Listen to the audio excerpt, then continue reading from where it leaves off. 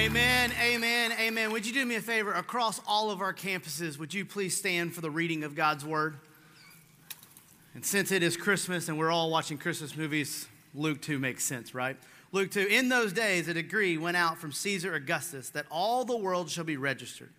This was the first registration when Quirinius was governor of Syria, and all went to be registered, each to his own town.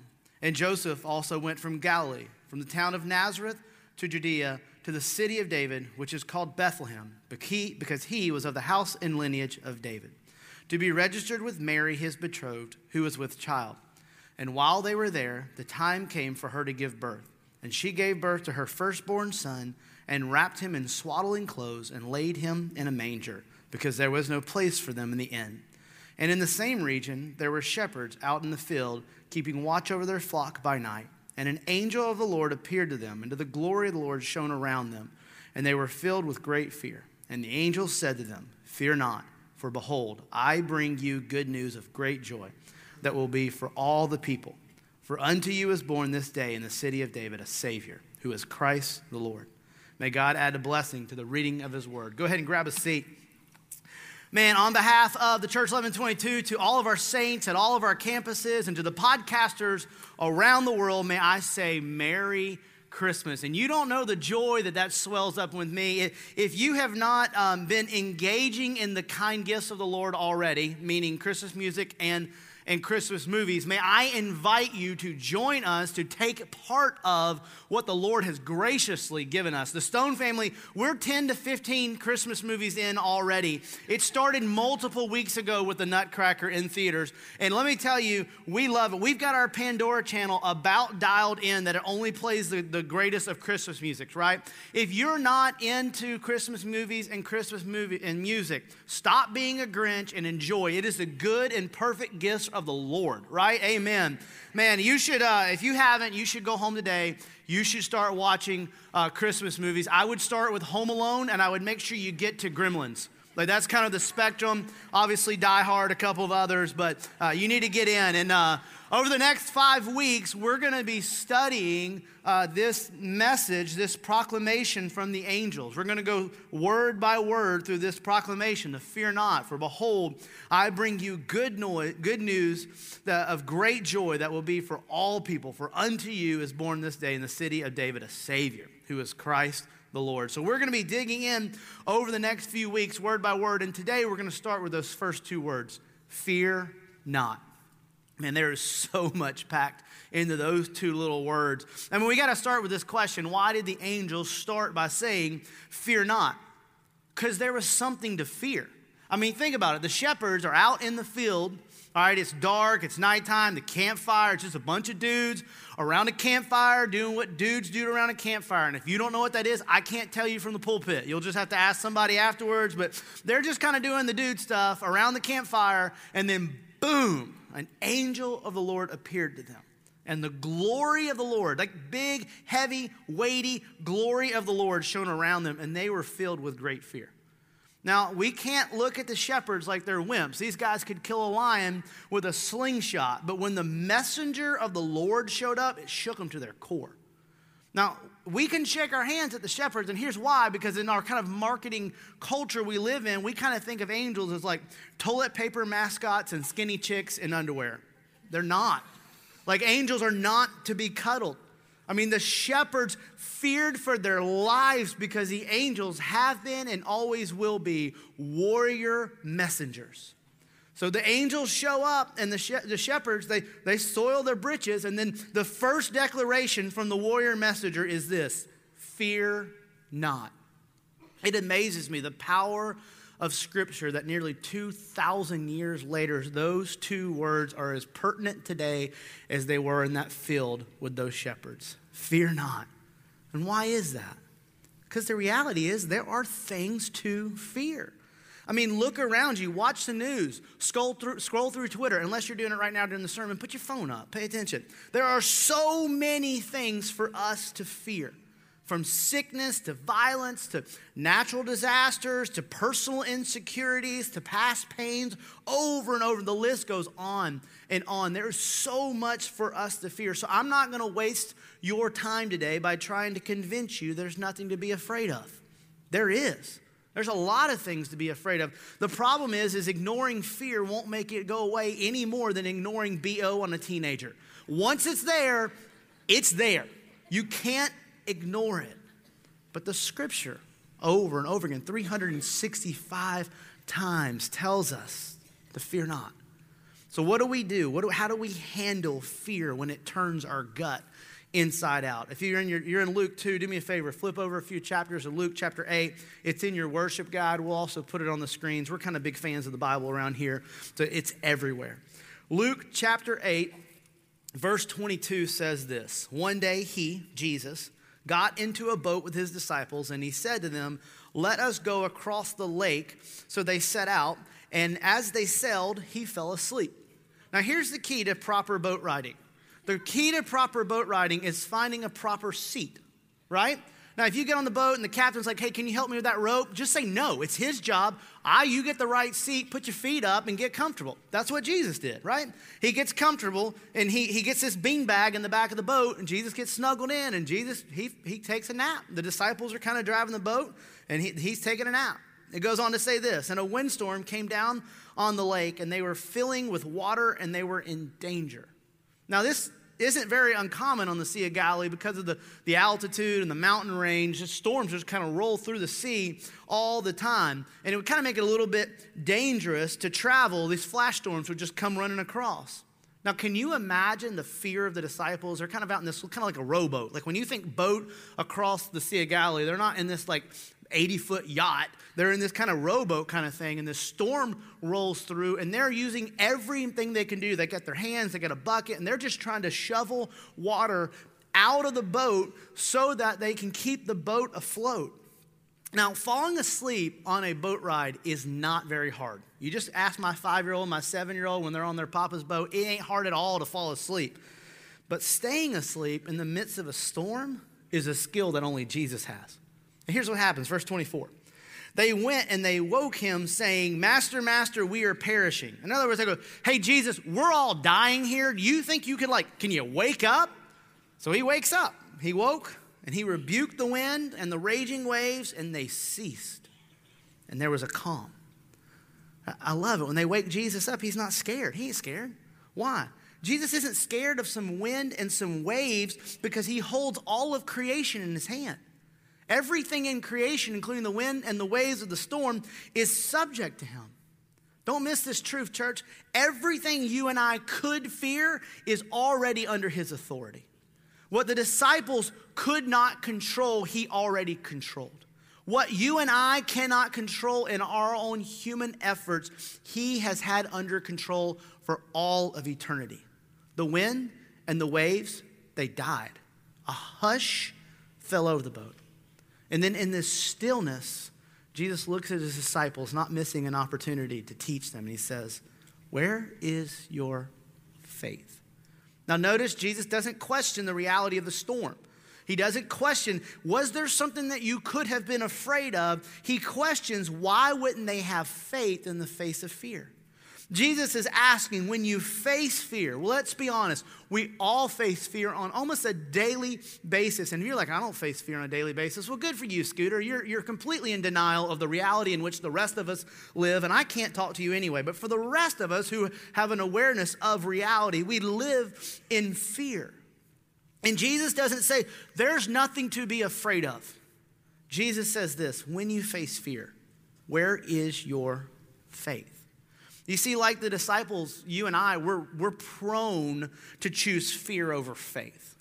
We're prone, we all have a tendency to choose terror over trust because we lose sight of the one who controls the waves in our world. Jesus is not saying there are not things to fear. He's saying this, when fear arises, trust and faith are always better options. And this is what happened. It goes on to say this. They were afraid and they marveled. Look at this closely. The presence of fear becomes a gift to them from the Lord. The fear of the storm leads them to marvel at the one who calms the storm. Much like Romans tells us that his kindness leads us to repentance, fear in and of itself can lead us to marvel. Now, fear, Webster tells us, fear is an emotion that alerts us that something is dangerous and can cause pain.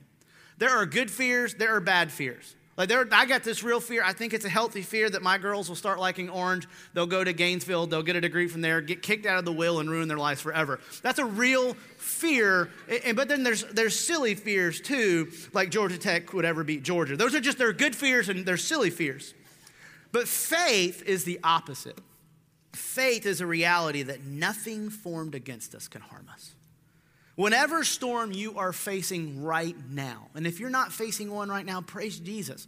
I imagine one could come. Whatever storm you are staring at cannot stand against the presence of Jesus.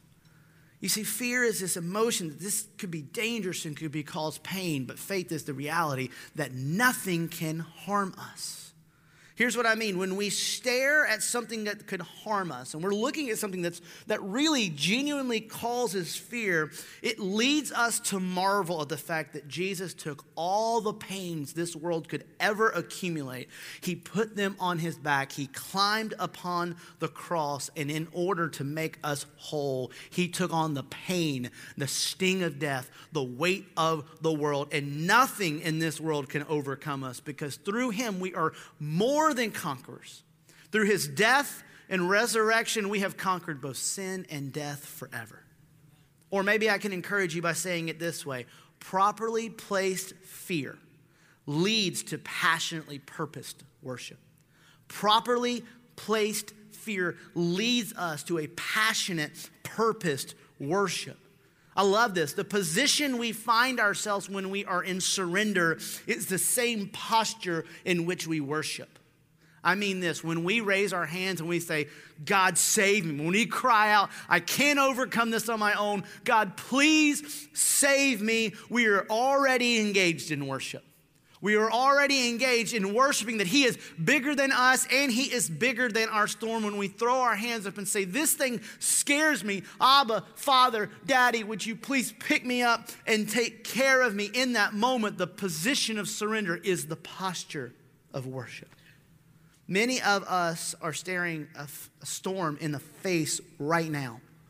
This whole weekend, this whole morning, it's been causing paralyzing fear in our life. My prayer for us is this. I've been praying for our church this prayer for a few months now. I pray that what you fear will fail to compare to the one you marvel at. I pray that when you find yourself in fear, that you would look and go, that is scary. That is legit. That is a genuine thing to be afraid of. And yet it fails to compare to the one that I marvel at. That storm is raging. The one who is over and control of that storm is bigger than that storm.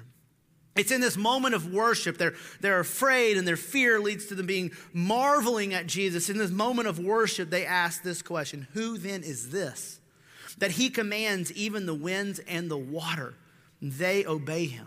Don't miss this. I think the reason Luke tells us this story is that he wants us to answer this question: who is Jesus? Church, your response to fear is directly related to your answer of this question: who is this man, Jesus?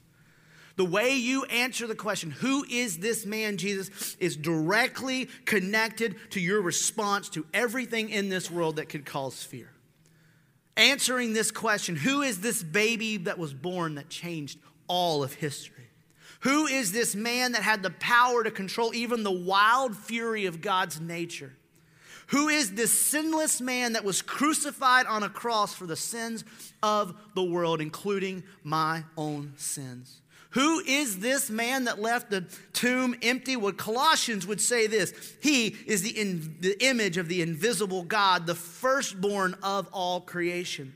For by him all things were created, and in heaven and on earth, visible and invisible, whether thrones or dominions or rulers or authorities, all things were created through him and for him, and he is before all things, and in him all things hold together. The way you answer the question, who is this Jesus, it directly affects the way you respond to fear. Now again, I want to remind you, I would never say there's nothing to fear. Just that there's nothing worth our fearing because there's nothing outside of his authority. There is absolutely nothing that is not being held together by this man named Jesus. There is not a storm that is not subject to his kingship. Look, I get it. There are things to fear. There are real things that press in on us each and every day. Every single day. I've been there. I am there. If it was just insecurities alone, I would never sleep. All of us have these things that we are constantly battling in fear against. There are legitimately things to fear. And fear and pain are respecters of no man. Here's what I know. Fear has come to knock at my doorstep often. 9 years ago, Blair and I were poised to celebrate our first Father's Day. And instead of talking about the child that would be coming, my wife let me know that we had miscarried our first child. And for years, we tried to have children. Fear is real. I watched my dad fight a nasty cancer for 12 years, fearing every single moment with him would be the last moment. Fear's real. Like so many of us here, we found ourselves, we bought a house in 2007 thinking it was the greatest thing you could ever do.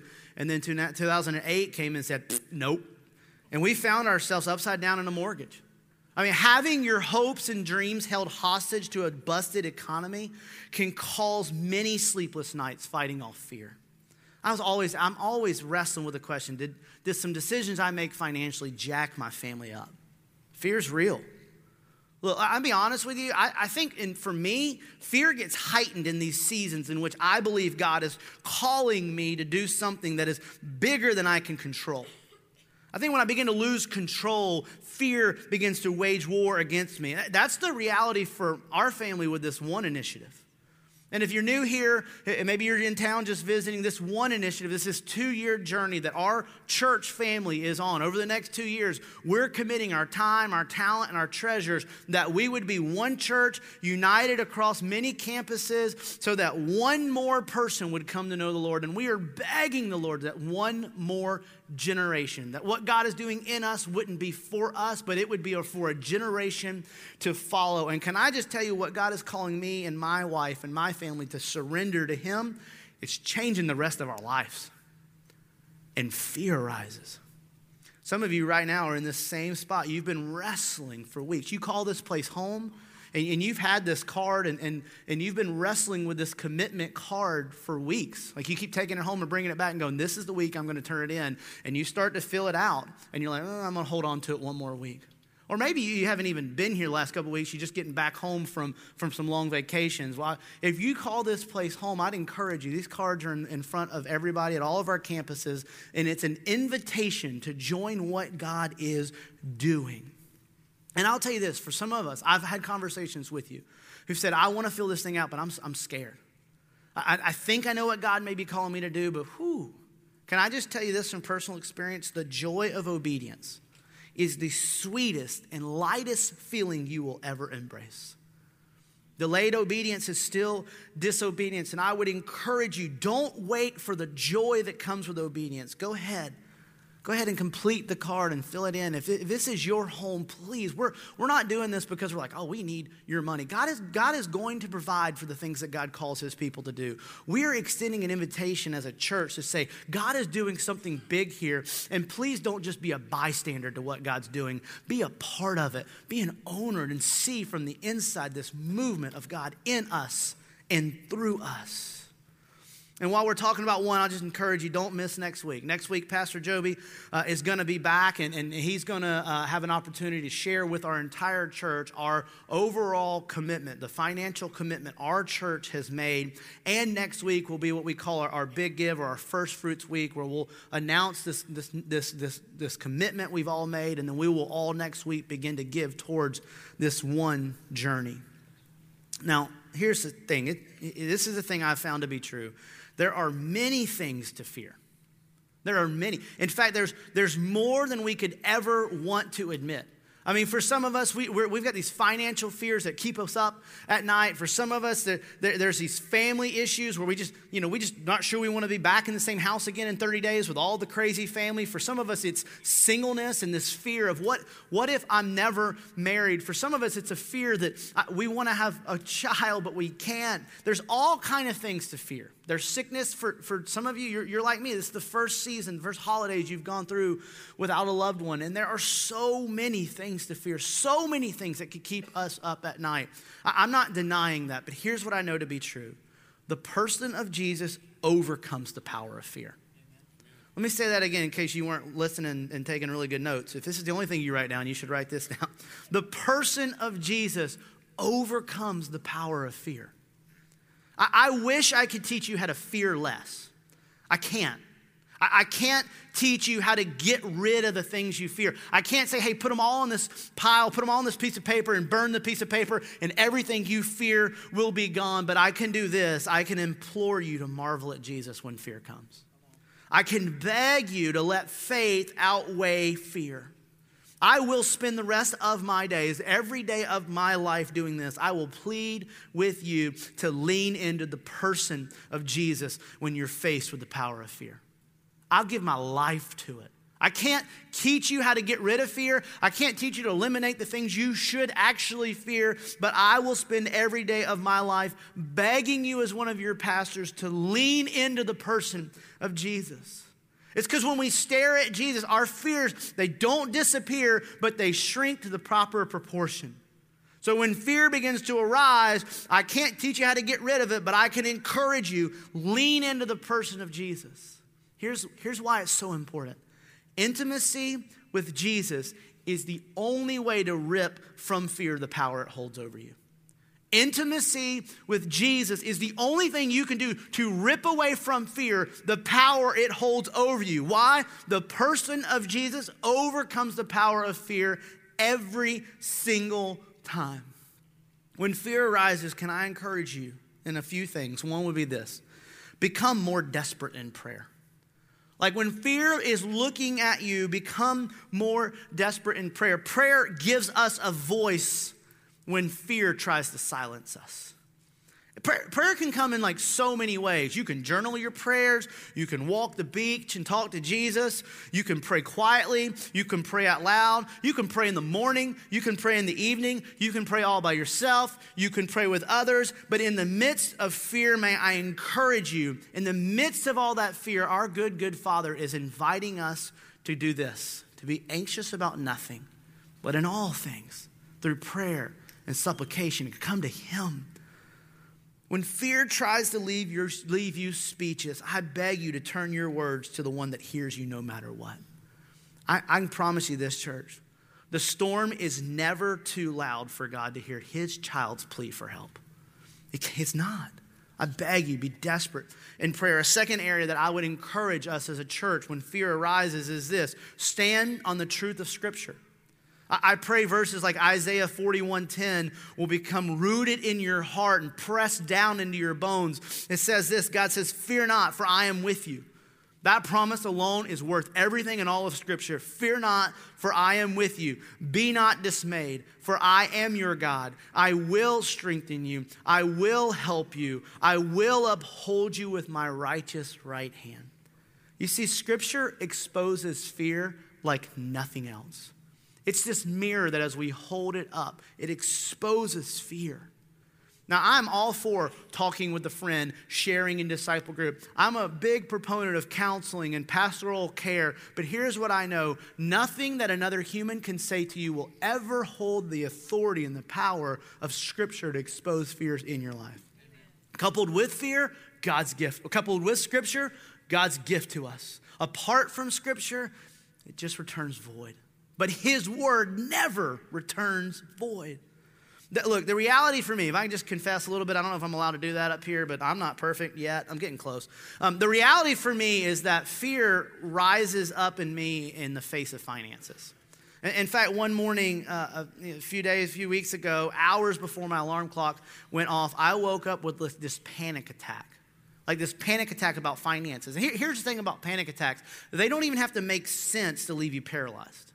So I woke up with this anxiety and this panic attack. I'm lying in my bed thinking, have my decisions and my financial decisions absolutely jacked my beautiful girls and their future? It jacked it up. I don't know. I'm laying there. I'm in anxiety. And then I did what anybody would do when you're facing a panic attack. I reached over to my nightstand to grab my phone so that I could open the Bible app and just let the word of the Lord. No, I didn't. I grabbed my phone to get social media because social media numbs my anxiety. I forget what I was anxious about looking at pictures of Georgia winning. I just get lost in it. It's beautiful. So I opened up Instagram, and the first post I saw was a Bible verse. As if the Lord said, if you ain't going to do the work, I'll do it for you, son. And it was Matthew 6, and it's just this beautiful little Instagram picture of this scripture. Therefore, I tell you, be anxious about nothing in your life. What you will eat or what you will drink, nor about your body or what you will put on it. Is not life more important than food and the body more important than clothing? Look at the birds of the air. They neither sow nor reap nor gather into barns, and yet the Heavenly Father feeds them. And are you not more valuable than they? It was as if the Heavenly Father said, I love you too much to let you face those fears. My scripture will expose them. God just kindly reminded me of his presence that it overcomes fear. So when fear arises, become desperate in prayer. Root yourself in the truth of Scripture. And then let me encourage you with one more. When fear arises, can I encourage you to worship passionately? Worship passionately. Singing boldly does something to our soul. Now notice I didn't say worship good or sing well, because that would eliminate most of us, right? I mean, just ask anybody that gets stuck next to me during the first 3 songs. They're like, what is that racket? Oh, that's Pastor Stone. My wife sings like this most of the time, just like can't handle it. Look, I'm not saying you got to sing well. I'm just saying sing loud. Sing like you believe it. Tell your face you're singing about Jesus. Worship passionately. There's just something that happens when we begin to open our soul and sing boldly. There's just something that God does. I can't explain it, but worship begins to comfort our souls even in the midst of the worst fears. Look, and I'm going to admit to you, I'm not naturally good at worshiping. I'm not a good singer, but I'm also not naturally good. My mind wanders all over the place. I am so bad, I have to keep a notepad in my pocket that halfway through the second song, I'm like, oh yeah, I got to do that today. I have to write it down, put it in my pocket and go, all right, I'm back. My mind goes everywhere, but something happens every time as I discipline my mind to stay in the moment. I tell you, this song gets stuck in me. And I begin to sing this song throughout the day. And then all of a sudden I come up to something that should cause fear, and the truth from this worship song begins to kind of just flow out of me. I find my heart engaging truth. And through worship, I find myself leaning into the person of Jesus. Now, this isn't just like rhetoric. This isn't like the pastor's guide to tell you how to fear less. This is real. I can tell you over the past 90 days, the Lord has reminded me of the gift of prayer and of the gift of Scripture and of the gift of worship. And I'll tell you, these things are true, and I know they're true because the last 90 days in my world has been rocked hard. Many of you know my dad passed away a few months ago. Like my hero. And if I tear up a little bit, it's only because it's our first Thanksgiving. His birthday was yesterday. I'm preaching from his preaching journal, so at least if I cry, I mess his up, not mine. I mean, yeah, I'm a wreck. Like I'm just a genuine wreck. And September 21st marked the day that my hero went home to be with King Jesus. And I thought that would be the hardest thing I would ever have to deal with in my life, but it wasn't. Here's why. 5 days before my dad passed, I was sitting in his hospice room up in Atlanta.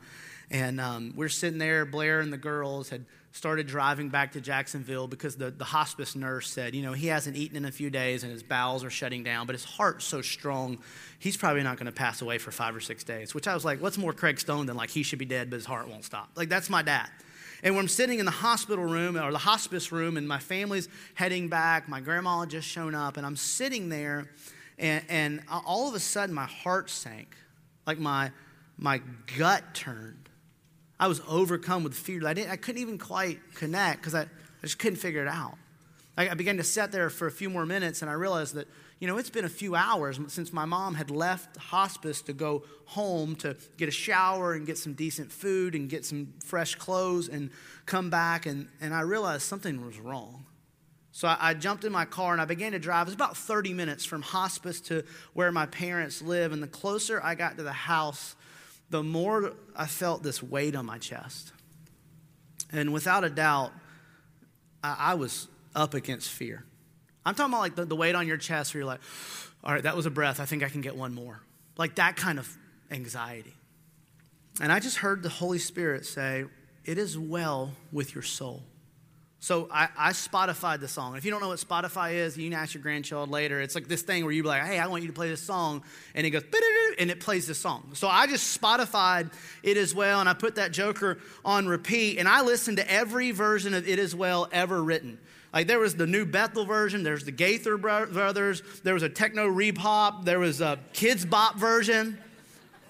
I don't know, what's a kid got to worry about? They need Kid Bop It Is Well. I listened to every version of It Is Well I could find. And as I drove, each time the song would repeat, I would turn it up louder.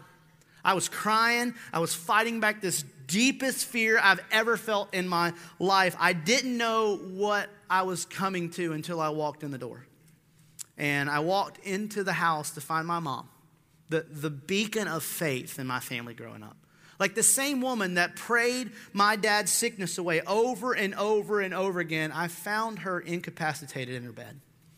I came later to find out that she had taken about 100 plus pills, including all of my dad's Oxycontin and Codeine, all of his pain medicines from 12 years of cancer. She had stuffed in yogurt and stuffed it down her mouth.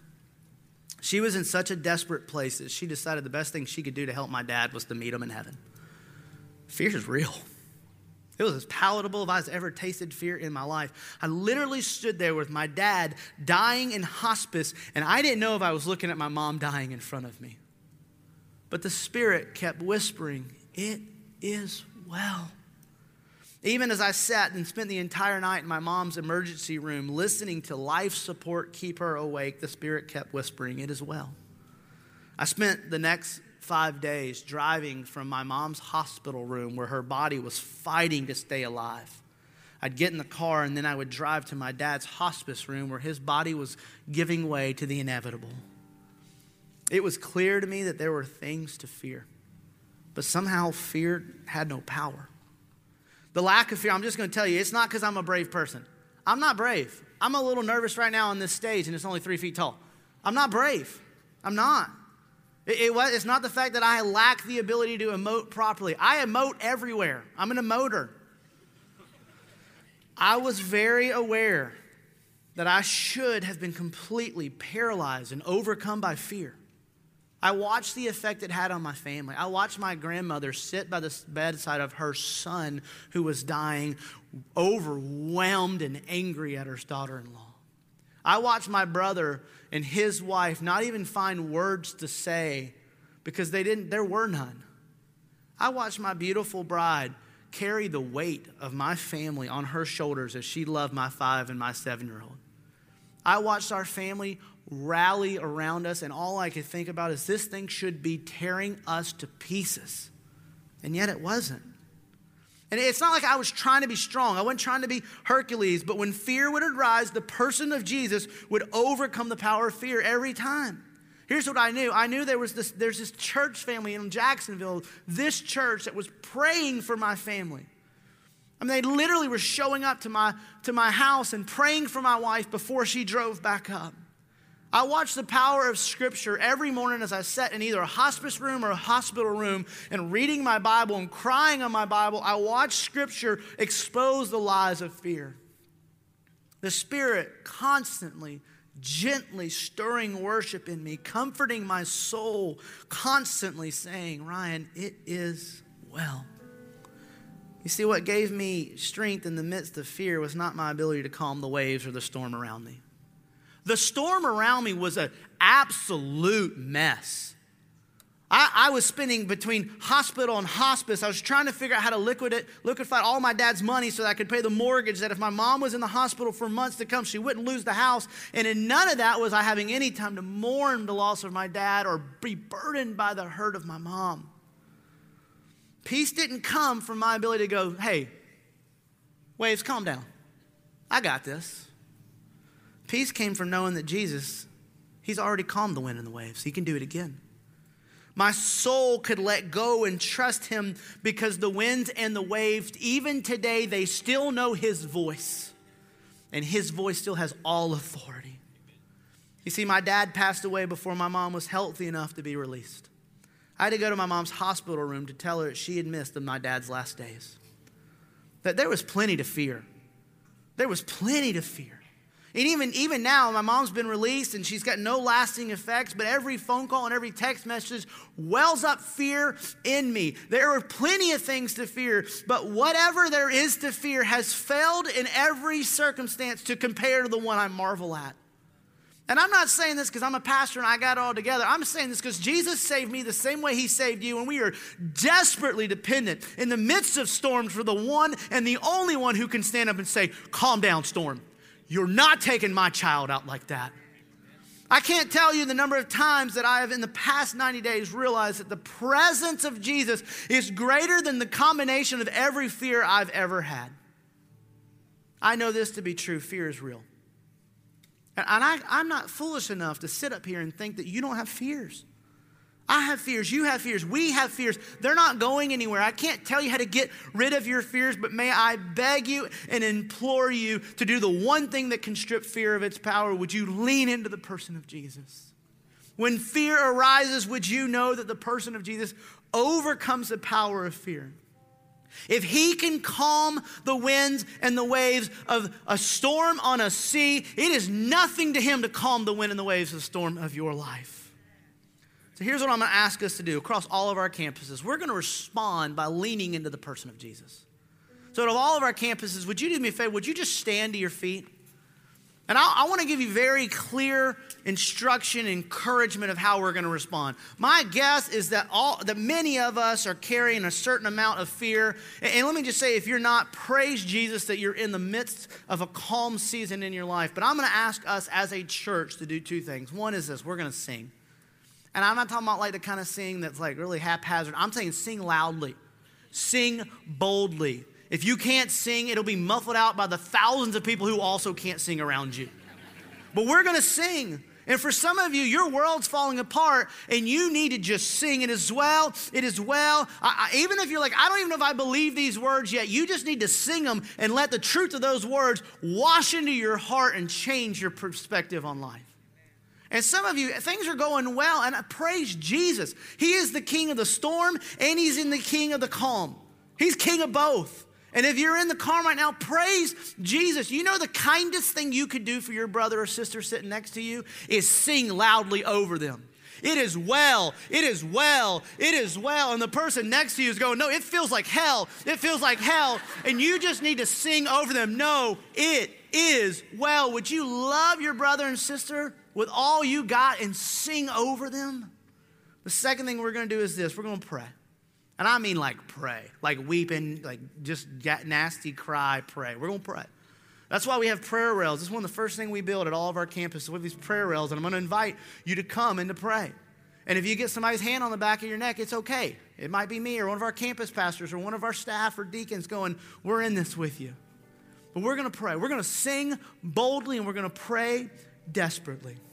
I'm going to pray for us, and we're going to sing, and we're going to pray. In fact, some of you, even as I'm praying across all of our campuses, you don't have to wait for me to get done for you to come and pray. But may I beg you, in the midst of the storm, would you lean into the person of Jesus?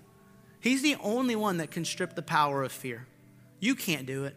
I can't do it. He already has done it, and he's ready to do it for you. Let me pray for us, and then we're going to sing loud, and we're going to respond well. Lord, we love you and we thank you, God, across all of our campuses. We just humbly submit to the truth that you are a good, good Father.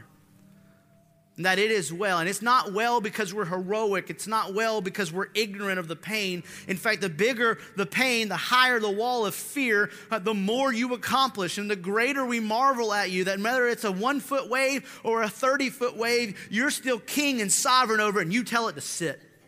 And we rest in that.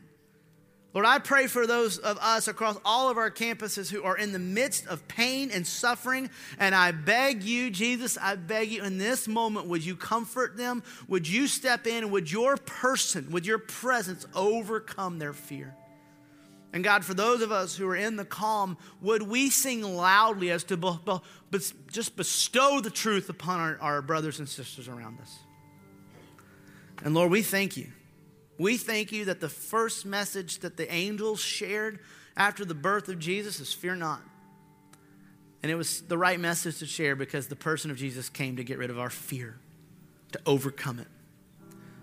That the question asked of the disciples will be asked of us. When fear arises, where's our faith? May it be in you. We pray this in your precious and holy name. Amen.